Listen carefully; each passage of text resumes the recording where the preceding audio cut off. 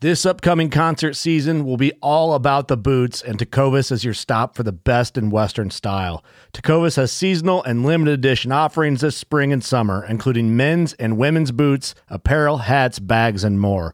All Tecovas boots are made by hand in a time-honored tradition with timeless styles that are always on trend. And Tecovas has first wear comfort with little to no break-in period. It's hard to find this level of comfort paired with this level of style.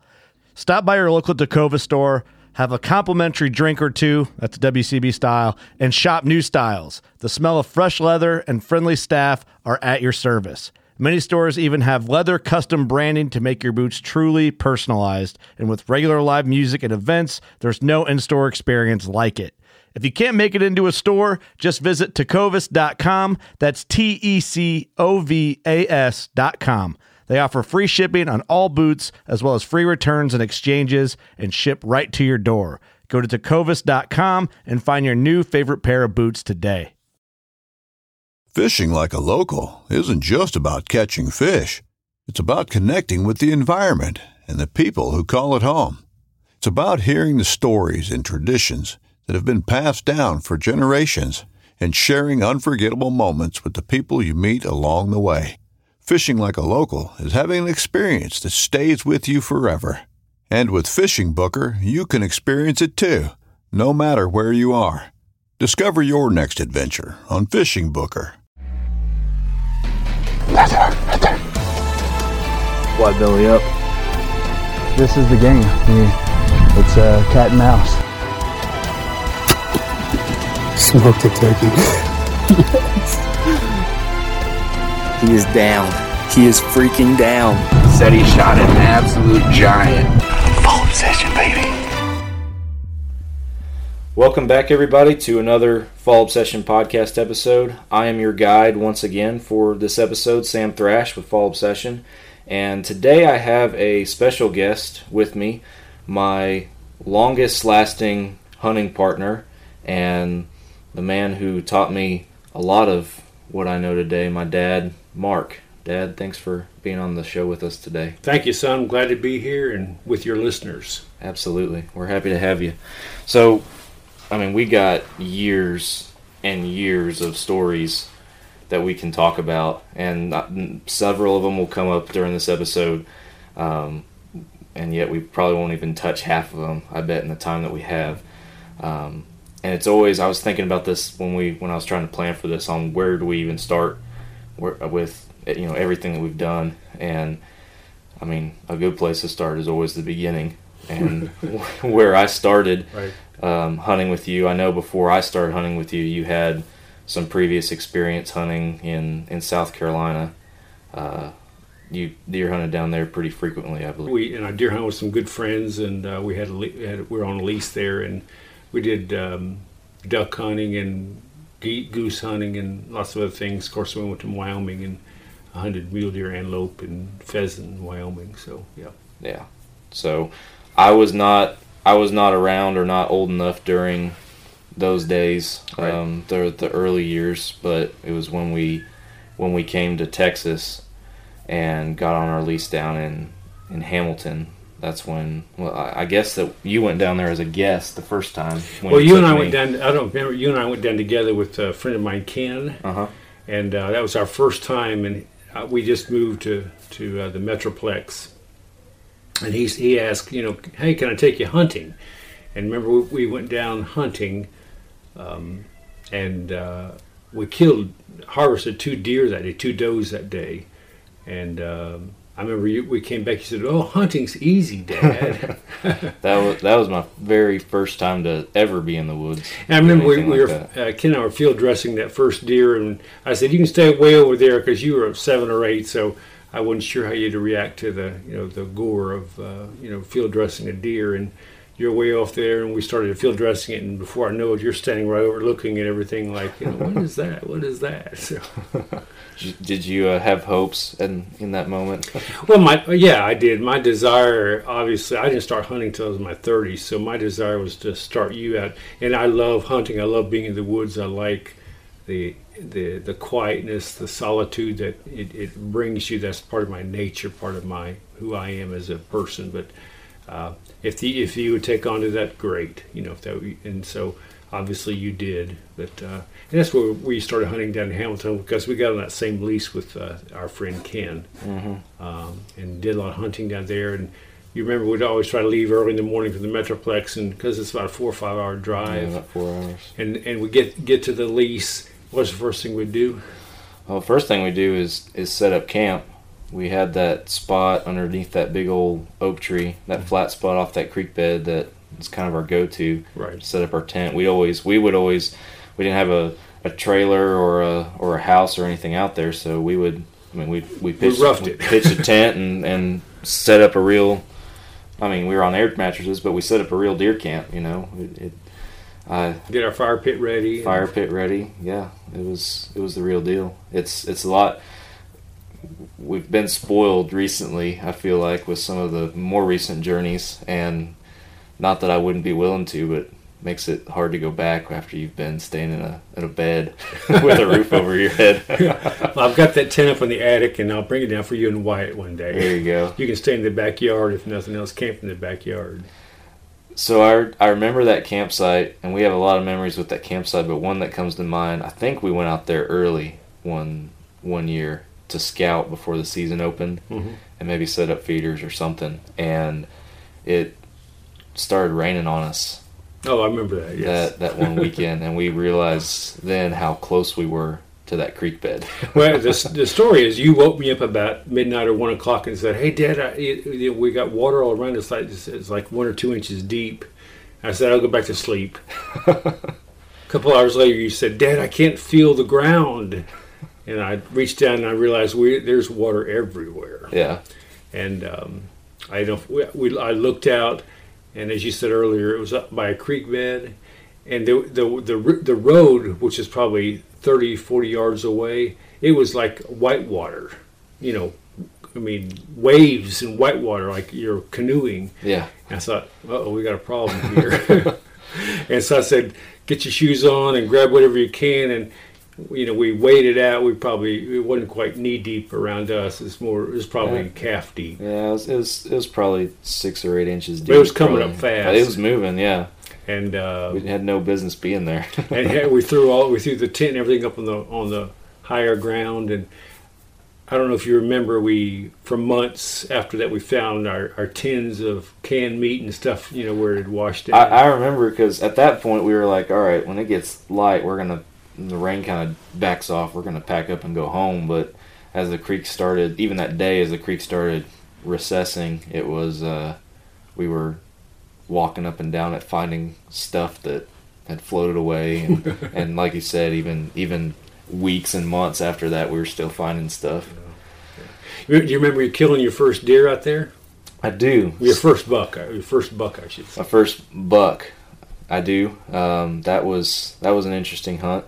I'd already shot a few deer at that point, but that's the one where we were walking down that road, right?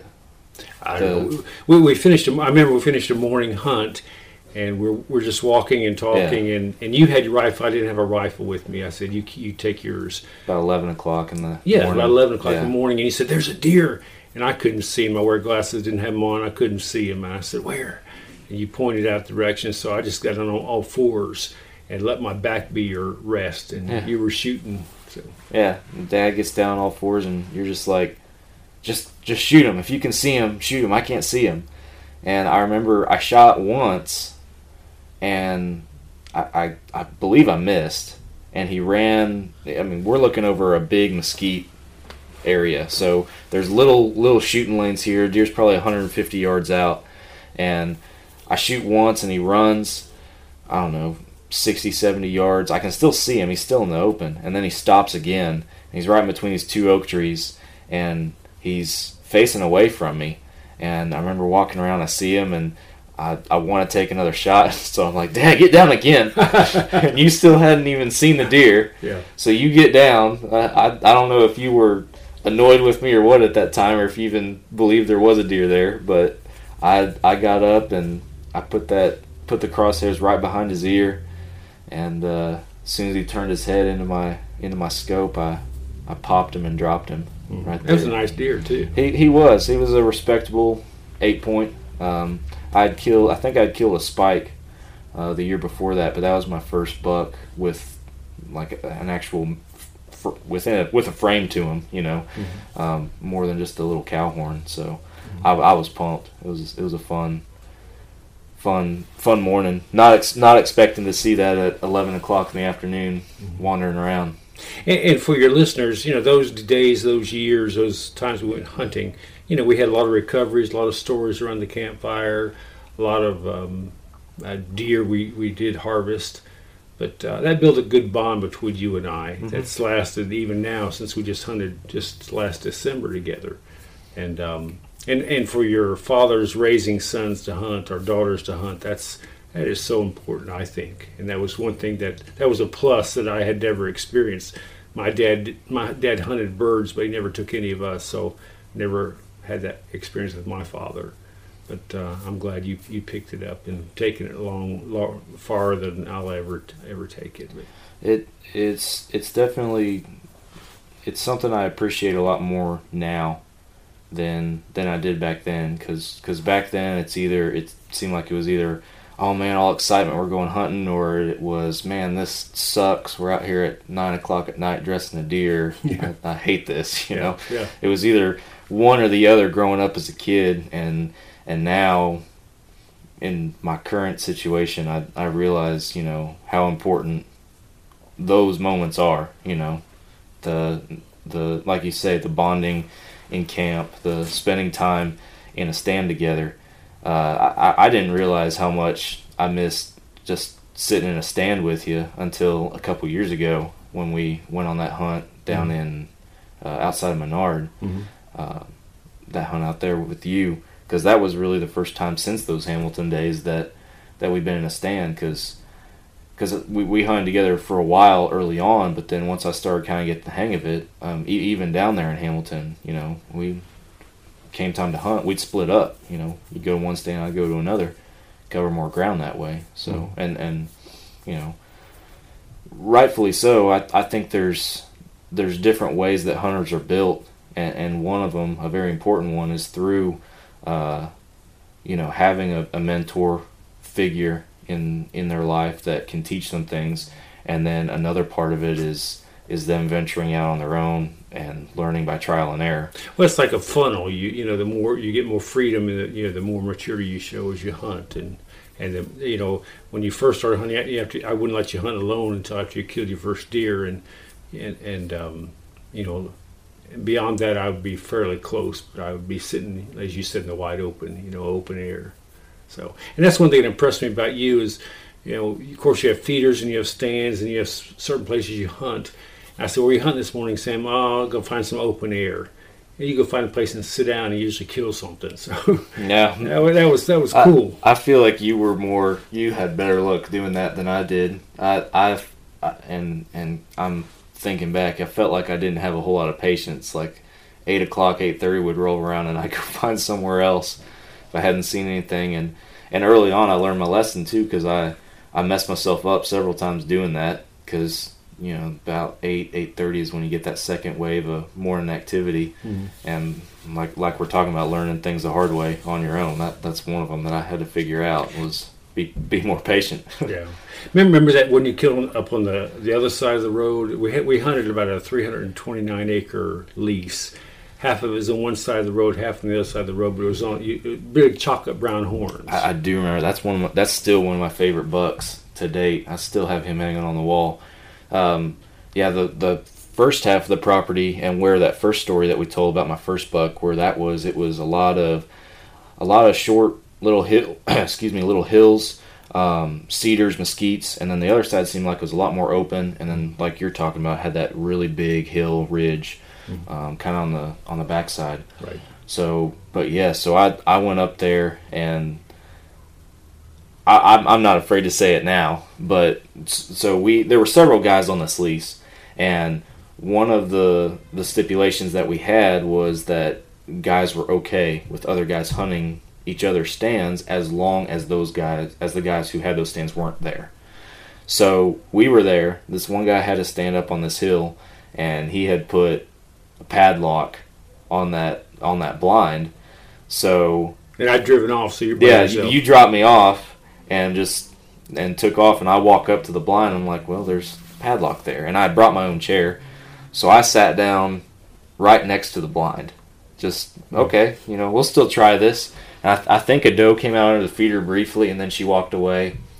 And I remember it's getting right at dusk, and I look out to my left, and the grass is about, I don't know, waist to chest high out there. Like, it's tall grass out there off to my left. And I just see these chocolate horns moving through the grass. And eventually this head comes up and looks at me. And I'm like, oh man, that's a good buck. And so as soon as he turns his head, I throw my gun up and I put those crosshairs just right behind his ear and shot and dropped him. So that was a cool buck. He was an old deer, and I don't think I've ever seen a deer since then with chocolate horns, like as dark as those were. Like that was dark horns. Yeah, they were cool. Yeah, I was happy with that for sure. And one thing we used to do is, you remember this is a tradition we'd have. We'd go the morning hunt, probably eat a Pop-Tart each of our bags, to go sit in the stand, and we'd finish the morning hunt and come back and have breakfast. And it'd always be fried eggs and toast, spam, or luncheon meat that we heat up. Mom wouldn't let us have spam at home, so that was. She wouldn't let you have spam at home, so that was your way of being able to get away with it. Yeah, I liked it. But. Yeah, I liked it too. But it is always, as your listeners know, it's always tastes better in the outdoors. Oh, I agree. Eating breakfast outside on a paper plate in the middle of the woods nothing beats it. Yeah, that's a good time. So you had another stand back on that side we talked about first, not too far from where I shot that first buck in that Mesquite area. That stand up on the hill back there, you killed. It seemed like every time you hunted up there, you always saw bucks. There were always bucks up in that area, and you killed a couple good ones from back in that area before. Yeah, that was just a good area. I'm not sure. It was up against the fence line, so you only could really hunt in front of you and off to your right. It was pretty heavy hardwoods too up there, so I mean you were limited on your field of vision as well. And I remember sitting in that stand, and you and I sat in that stand a couple of times when you were young, and remember we saw lots of deer out of that. But I was sitting there that one day, and I look off my right, I hadn't seen anything, and I see a buck coming through the woods quietly, and he's probably 20 yards to my right, and I'm asking the Lord, please let him come into my field of vision in front of me, where it's we've had a clear cut. And he came in, Sam, with his head on the ground. I've never seen a buck come in with his head on the ground. Didn't walk in, but it's almost like he's a crawling in. And I saw him, and I double take and had to wait, because it's different when he's coming in with his head on the ground. I had to get a little further. And I remember you came and picked me up. And having looked at it, I said, "Yeah, I shot a little basket 8." And it was a nice deer. It had pretty good horns. It was probably a 120, 130 class. Yeah, which for out there at the time was that was about as big as they got. Yeah. He was that 10-point though. He was really wide, wasn't he? Yeah. He probably had about an 18, 20-inch inside spread. Yeah, like he was a really nice deer. Yeah, nice body too. So yeah, that was. But like you said, that was always a good stand to hunt on. And I remember one time, we had a friend that put a blind up there, kind of on a slope with a wide open. And he put a food plot there. And I remember it was during the rut. And I remember a doe and buck were chasing each other, and you were shooting like crazy. I forgot about that. I just thought it just popped in mind just now. I believe you were in the blind, and then I was back in the woods a little bit behind, and they just kept running around. And I was pretty young, and I don't think I'd been hunting by myself a whole lot. And I just, now that you mention it, I'm remembering that hunt.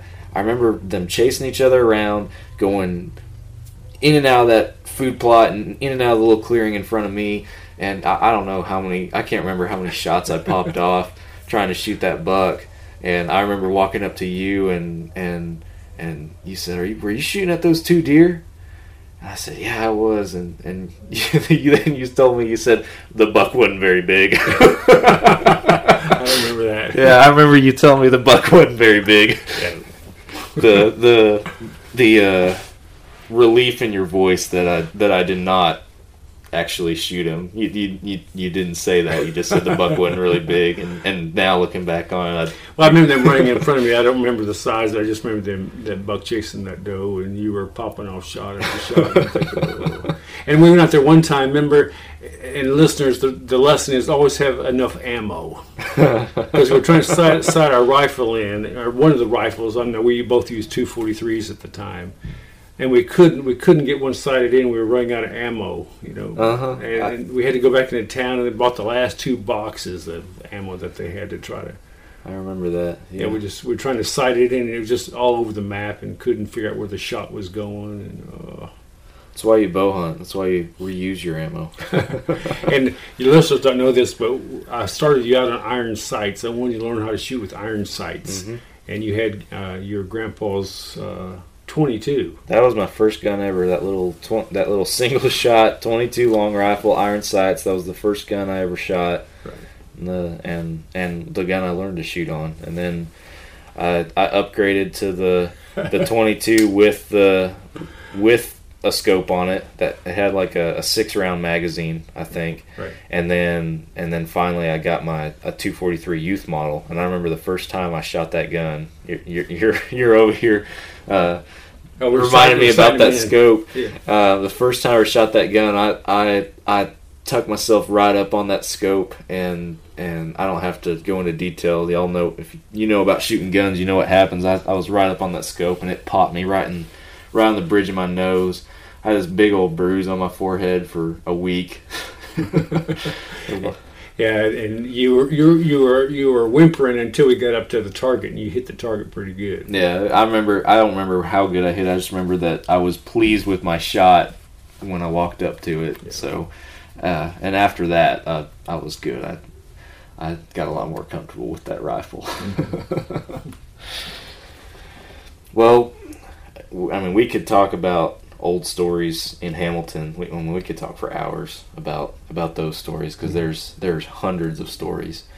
But I want to fast forward a little bit more recent to some of the hunts that we've had here within the past 2-3 years, because we went through a little spell where we either didn't have a lease after Hamilton. We either didn't have a lease, or we were hunting on smaller properties, or bigger property, but just didn't have a way to get around with before we. Yeah, that is a good one. We had that lease only for 1 year, I think, up in near Paris, Texas, close to the Red River, and you had a 2-wheel drive truck at the time, right. And it's logging country, and when it gets wet, which most of the time it was wet, it's just slick. Yeah, you can't stay on the road. We had one guy in camp that he was there one point when we were there, and he had an extra 4-wheeler, and he let us borrow it. I remember for a couple days, and it made our lives so much easier. And then he left, and the rest of the time was back to suffering. But yeah, so we've hunted lots of different properties, different sizes, different capacities. Different deer. I remember when we were hunting down in the Weatherford area. That's probably one of the properties that we've been on with some of the best quality of bucks for a lease that we've had. Because I know that we saw quite a few good bucks, and I think both of us have killed some pretty respectable deer out of that area. So that was a fun place to hunt. And then more recently, with kind of the up and coming of fall obsession and opportunities to hunt that have come our way, a couple years ago we went down for a hunt with you on a ranch down near Menard, right? Which that was a pretty fun time for us. Like I said earlier, it's the first time we were in a stand in several years together. Almost 10 years probably at the time, right? I think so. And we had some interesting hunts there. I remember that one buck that came out behind us, the one with all the kickers. What do we call them? 230. 230, yeah. He came out at 2:30 in the afternoon, so we gave him the handle 2:30. So many times, during that days we were down there. So, and this hunt, guys, is on our website that we're talking about right now. It's I think season 2 of our show, Fall Obsessed Outdoors, is where it's in. So you can go and watch the footage. But we were sitting in this blind together, and we were there to hunt. So we would go out in the blinds pretty early in the afternoon. And I remember we're sitting there just kind of talking, not even really whispering a whole lot because it's the middle of the day. And I catch a corner of my eye behind Dad out of one of the rear windows, this buck walking. And at first glance, this deer is huge. He's got kickers and bladed G2s and mass, and he's walking out there, and both of our mouths just dropped. Like, are you serious? Are we really seeing this all right? And he comes walking out there, and then we got to looking, and he was a younger buck. Ended up not shooting him. He's probably only 3.5 years old. Yeah, and the guy in the lodge said, "Yeah, go ahead and shoot that." We showed him a picture of it. He said, "Oh, dude, you can take that." But we thought he'll be good for another year. Someone else. He's a stud of a deer that young. And that right there takes it to something else that you taught me in those early years, and that was part of being an ethical hunter and a management-minded hunter, and not shooting the first thing that walks out in front of you. And I think that we can really apply that mentality and tie it into the last story that I want to talk about today, and that was our hunt last December, where we were actually on a specific management hunt where we were shooting mature does. And I think that's one thing that comes with experience. It's easy to tell if a buck is mature, or easier, I should say. You can look at the body size, you can look at different characteristics, and I'll save those specific characteristics for another episode. We can talk about that another time. But you can look at different qualities of a buck and pretty easily gauge his approximate age. I feel like does are a lot harder to do that, and so when I say that comes with experience, that's one thing that hunting down there in Hamilton I don't think I would have been able to learn, is how to fairly accurately judge a deer's age on the hoof out there in the woods. So and that was definitely applied in San Angelo on that hunt. Yeah, well, San Angelo was a management hunt, so I know we were told you said just shoot does, and I was shooting a rifle. Y'all were bow hunting, so I had a little extra advantage. I can reach that a little further than you guys. You took full advantage of it too. Yeah. Well, there were so many deer. I've told people I've never seen that many deer. I mean, the whole time sitting in the stand, there were deer there. I mean, the bucks would come out first, and I saw most of them were 8 points or some 10s, but those were the ones we saw. I can imagine what the hidden ones that you don't see, early at dusk or late night. But there were, and then after the bucks, the does would come in, and so that was just it was target rich. So it was fun, and just the hard thing was just recovery, because they weren't bleeding very much when you shoot them, and that's why I started. At the first two I shot, started shooting them in the neck, so they just drop right there.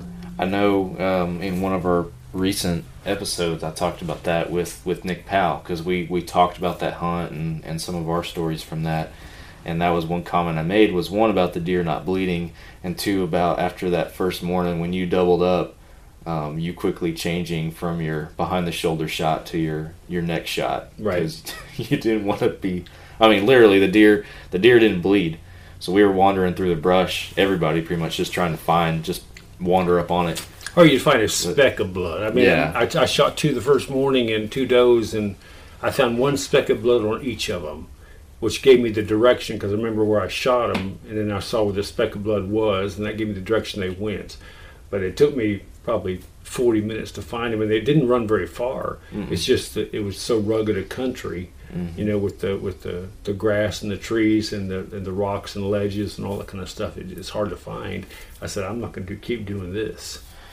So I think San Angelo was a surprise for a lot of us in a lot of different senses, but I think the most consistent thing across the board was, like you're talking about, the number of deer that were out there. Because, I mean, even you and I hunting in Hamilton, typically we'd see something every hunt. It might not be a deer that we could or would want to shoot, but we would normally see something. And then there were hogs out there too, down in Hamilton.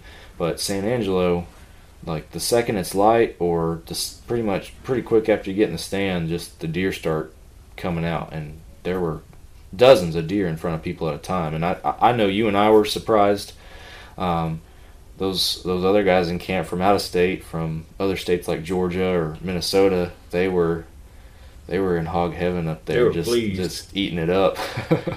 Well, what they liked also was a zebra. Yeah, we talked about that too, having exotics out there, and we were told there were exotics, but we weren't told that there were zebras walking around. They're huge. We drove by and it's like, man, that's a huge animal. Yeah, they're not just tall, they're stocky, they're thick, they're built.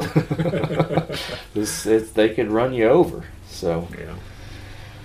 Well, Dad, I appreciate it. I appreciate you taking the time to talk with me tonight and reminisce on some old stories. It's always fun. It's being with you, but also just something we both enjoy, and I'm not looking forward to your son being hopefully involved in that in our time, with my grandson, your son, And that's the way it should be. It should be a multi-generational